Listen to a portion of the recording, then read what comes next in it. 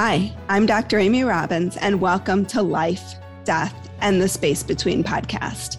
I'm a licensed clinical psychologist and medium, and here we explore life, death, consciousness, and what it all means.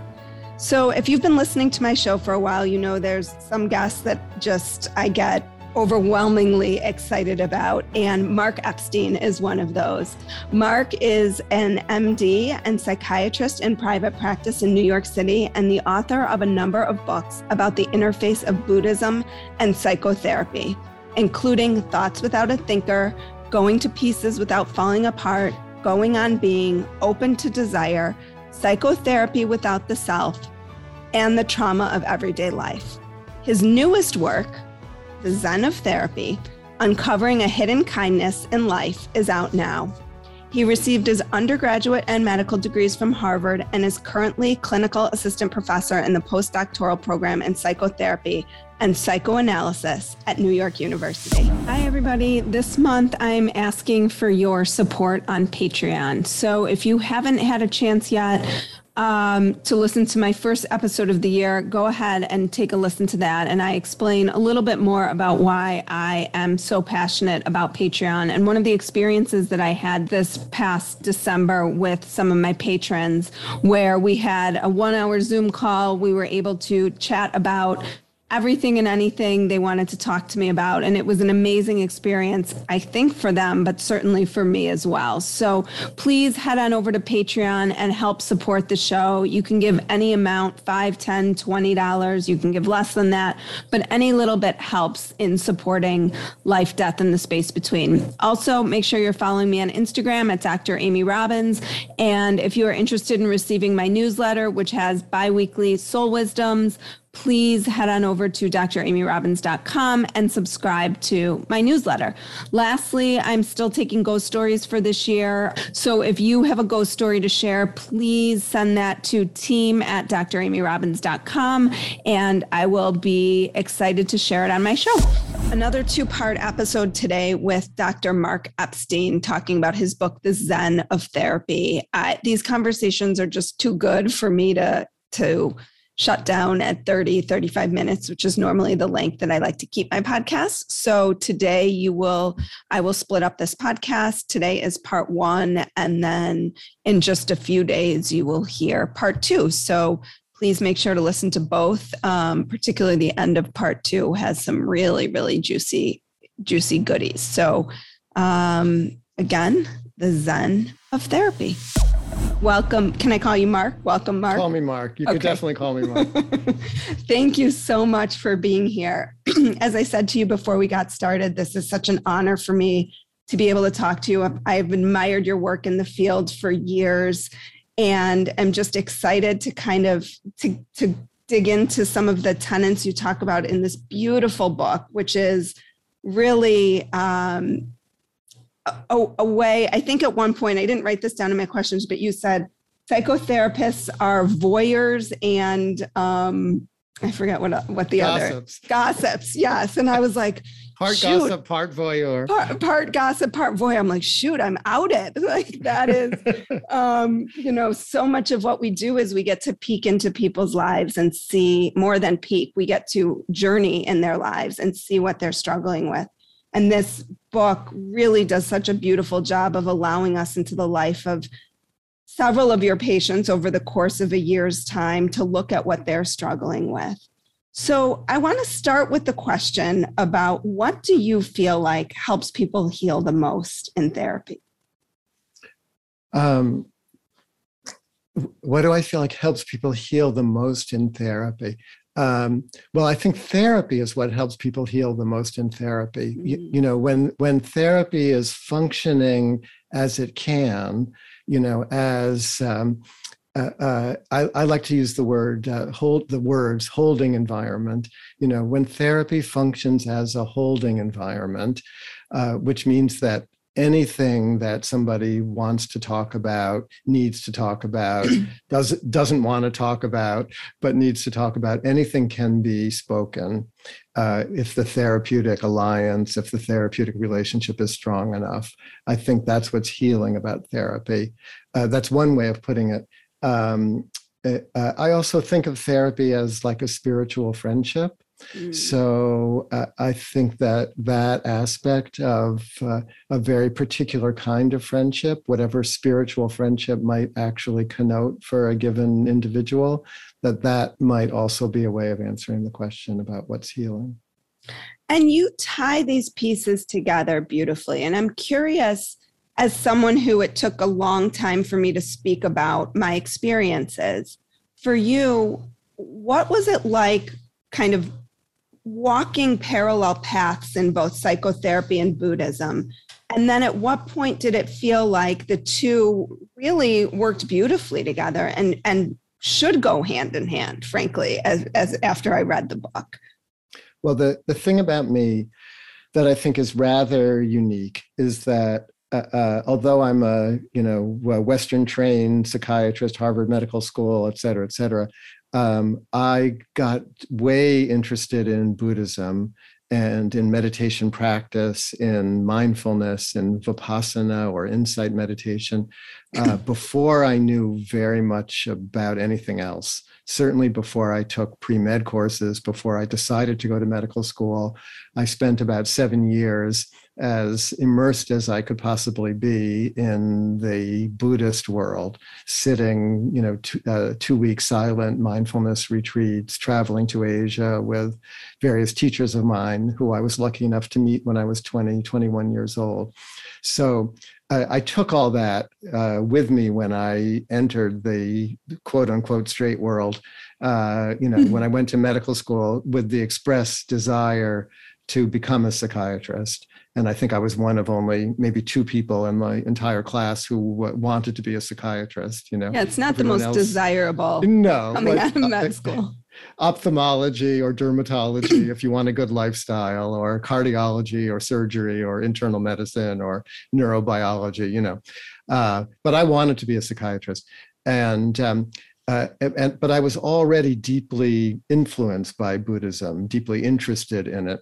So as I began to learn about what it was going to take to be a therapist, and I had very good teachers, everything they taught me, I was looking at through a Buddhist lens. So right from the beginning, I wanted the two worlds to work together because I needed both of them. Mm-hmm. I needed therapy and I needed meditation. And I felt in myself, oh yeah, these things, they're not at odds. They're like, they're both doing their best to help me. And I needed help, So when I started actually being a therapist, I was always drawing on both traditions as best I could, because I think a good therapist, that's what they do. They draw on what has helped them, really. You're just bringing your own experience. And then I started writing, which was a whole other endeavor, writing basically to try to translate, in my mind anyway, translate or interpret Buddhist psychological thought into Western psychodynamic language. But in order to do that effectively, I discovered, I wasn't a writer, I didn't think of myself as a writer, but I discovered that the more I used my own experience to try to illustrate what I was talking about, the more accessible the writing was.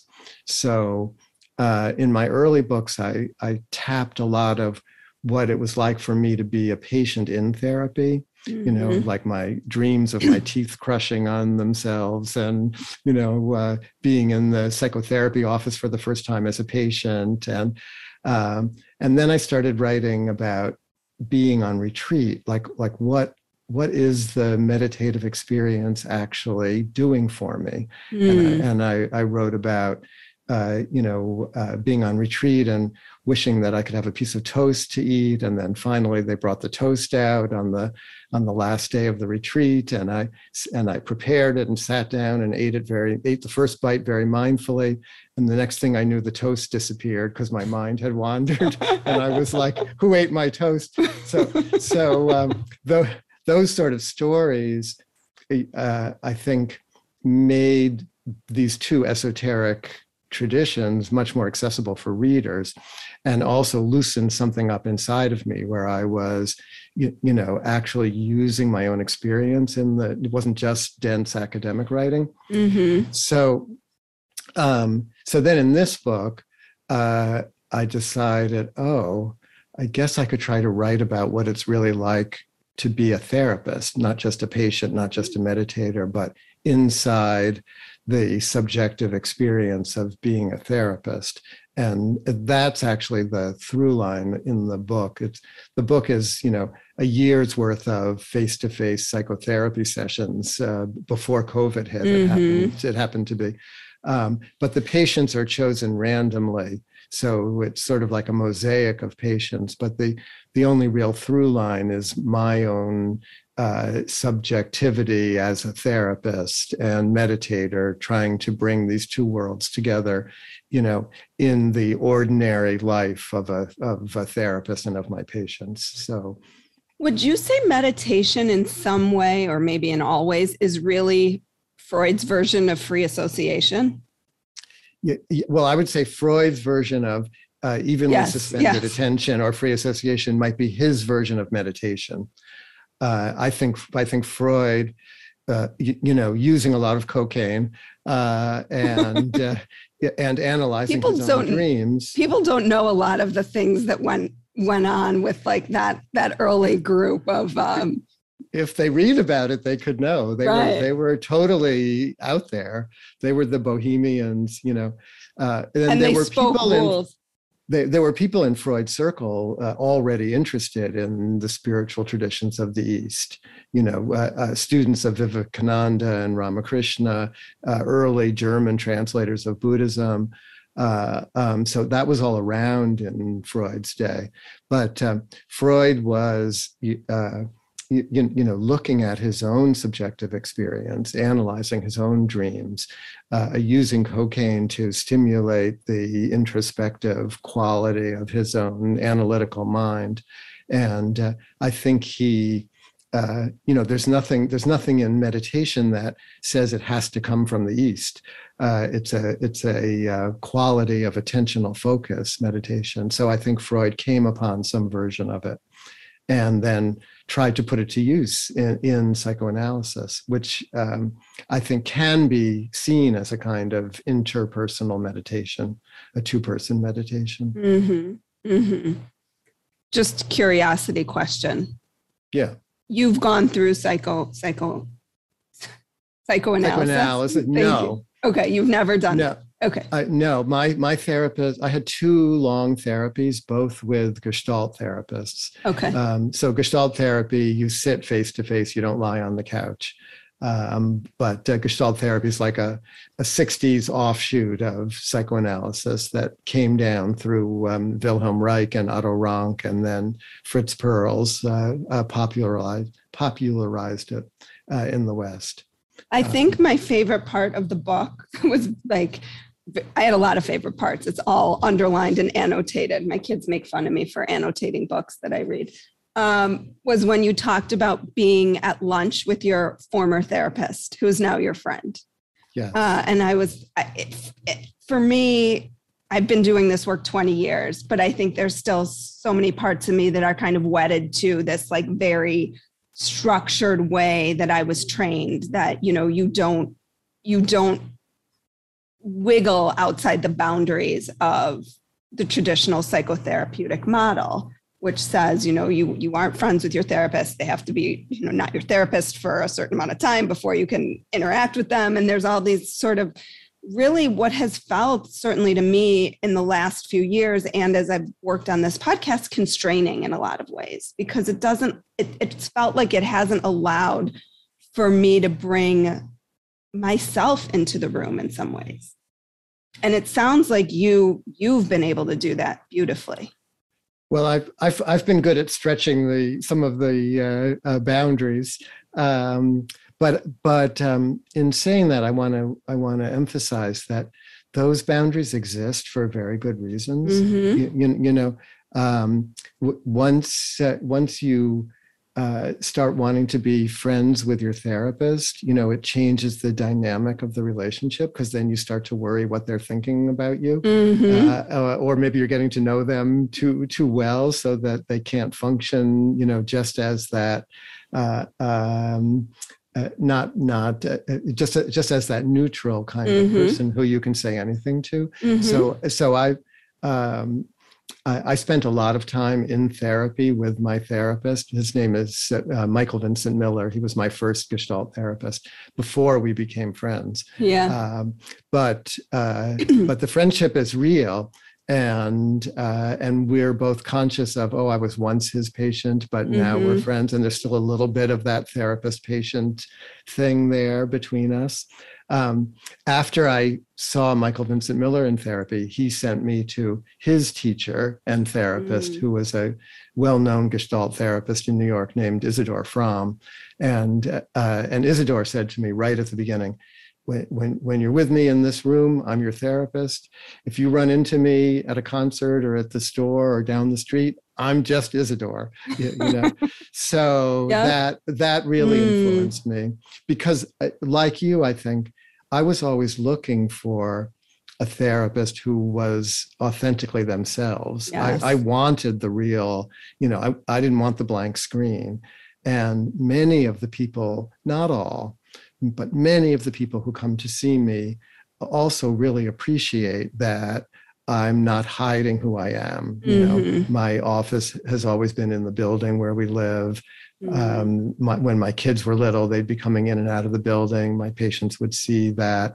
I was happy to talk about, aspects of my life that they might be interested in, that might be helpful to them. But I was always conscious about not doing that too much, getting in the way of what the patients were really there for. So it's a delicate balance, and as you know. Yes, and I think your own therapeutic work helps. Yes, tremendously. So you know what's yours and what's theirs, and you can separate those two. Yes. But you can also let the real, there is a spiritual friendship, is what I call it. But if people don't have a spiritual sense, they could call it just a psychological friendship. That does develop when the therapy is working. So it's a distinct kind of relationship. It's a miracle that it exists in our culture, this opportunity to, sit with another person with no agenda, to just get to know each other. When else does that really happen? So, it can be very special for the therapist and for the client. Yeah, it is a precious gift. Yeah. For us, right, I think, as much as it is for our patient. Oh, totally. Sometimes even more so. I find like the growth that I've gotten from the work I've done with patients is I feel grateful to them in so many ways. Yeah. So can you talk to me about anger as an obstacle to love? I can talk to you about anger as a stepping stone to love, maybe, okay, or as an essential ingredient of love, a kind of unsentimental love, where you're not only idealizing the other person, but you're learning how to be with another whole person who's outside of your subjective control. The thing about many kinds of love, when it's rooted in childhood experience, is that, a young child wants total control over his or her mother or father. They want undivided attention. They need to be mirrored or acknowledged. When the parents inevitably fail, because who can be perfect as a parent, a child naturally feels angry. So the anger that the child feels at the inevitable failures of the parents has to be dealt with somehow. And one of the big influences on my work is this British child psychoanalyst named Donald Winnicott. So his point is, parents all fail like this. But if they can be good enough, then the child learns that despite their anger, the parents survive. This concept was life-changing for me. For me too. As a parent, as a human, I reference it all the time. Yeah. It was life-changing for me too, as a boy, as a man, as a therapist, as a meditator, because the linking of anger and love is very, very important. Many meditators, for instance, many spiritual people, many people in psychoanalysis are trying to suppress their anger because that they're ashamed of their anger.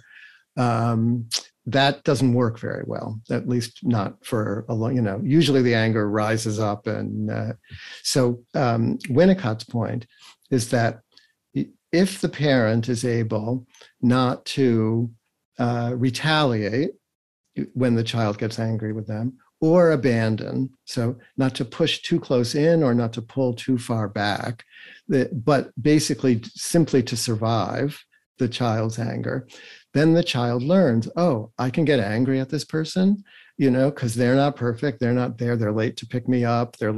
My diaper needs changing. Whatever I'm the issue. Hungry. They didn't feed me. I want my screen. They won't give it to me. Right. I can't sleep. Where are they? Can I come sleep in your bed?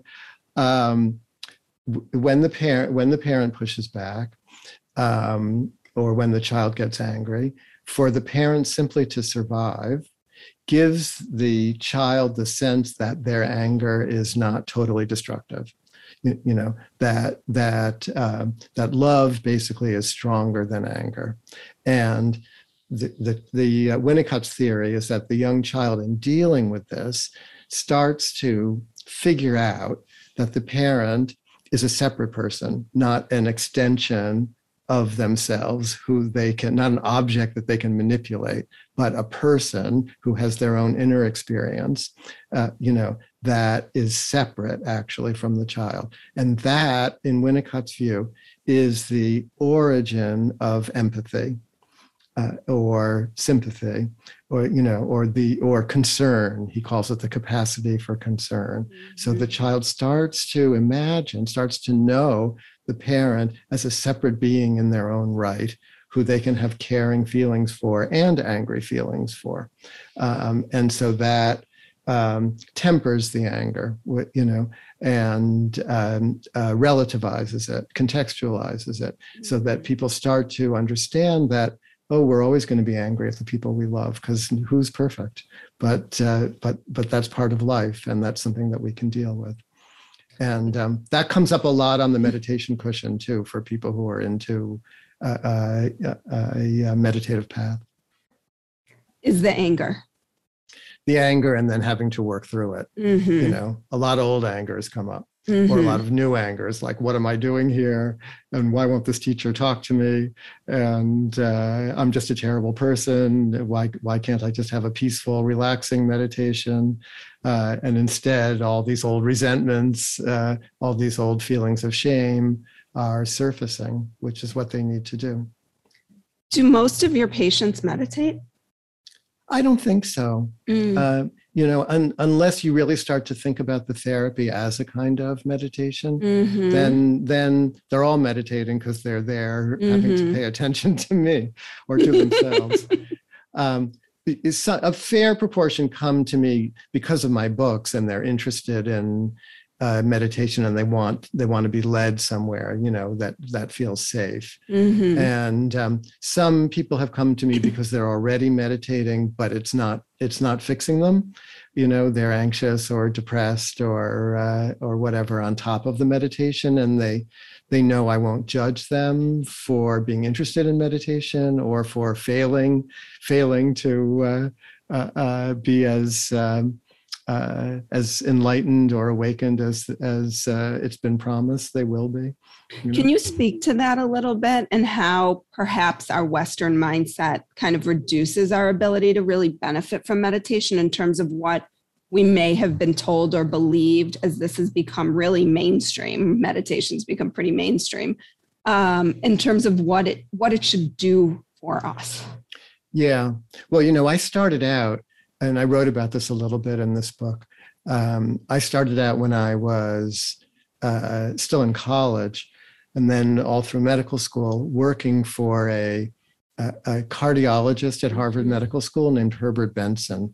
Now, Herbert Benson did the first physiological measurements of transcendental meditators in the early 70s. He worked with the Maharishi Mahesh Yogi. He got TM people in. He measured their blood pressure, their oxygen consumption, their CO2 output. And he did the original research that showed that a regular 20 minutes twice a day meditation lowered your blood pressure by 5 points or so, and lowered your overall metabolic rate. And for people who don't know, TM is a very prescriptive method of meditation. Twice a day, 20 minutes, mantra-based. You're given the mantra. Yeah, you pay for the mantra, and I paid for the mantra. Yeah, and it's a nice introduction to meditation. Absolutely. Dr. Benson broke with the Maharishi after doing that research because he decided there was nothing special about the mantra. So why should people, be signing up for this particular lineage when any word would do? So he chose what he thought was a non-denominational neutral word, the word one, not thinking about all the spiritual implications of that word. And then he opened a clinic at one of the hospitals in Boston where he taught what he came to call the relaxation response to patients with essential hypertension that comes for no known cause. And he wrote a bestseller, The Relaxation Response, et cetera. So I became like his assistant for a little while. We wrote some papers together. I did some research on the placebo effect.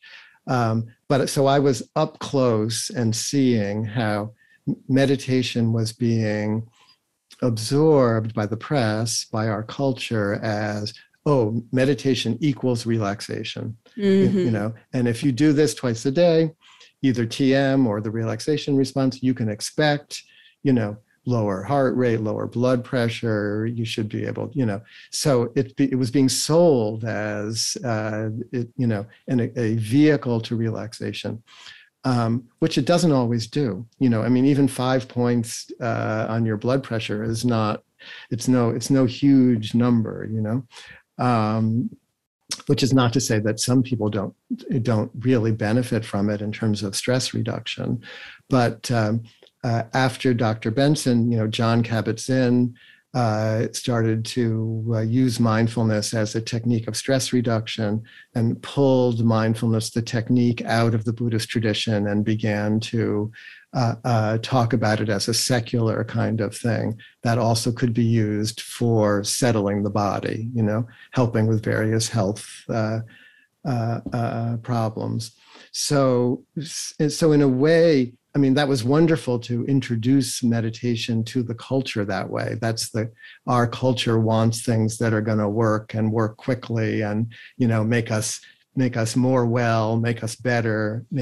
But in a way, it was being used to bolster the ego instead of to undermine the ego, which traditionally is what Buddhist psychology is all about, So coming up around all these people, I was always a little bit, or more than a little bit, suspicious of, oh, this is what you're saying meditation is for.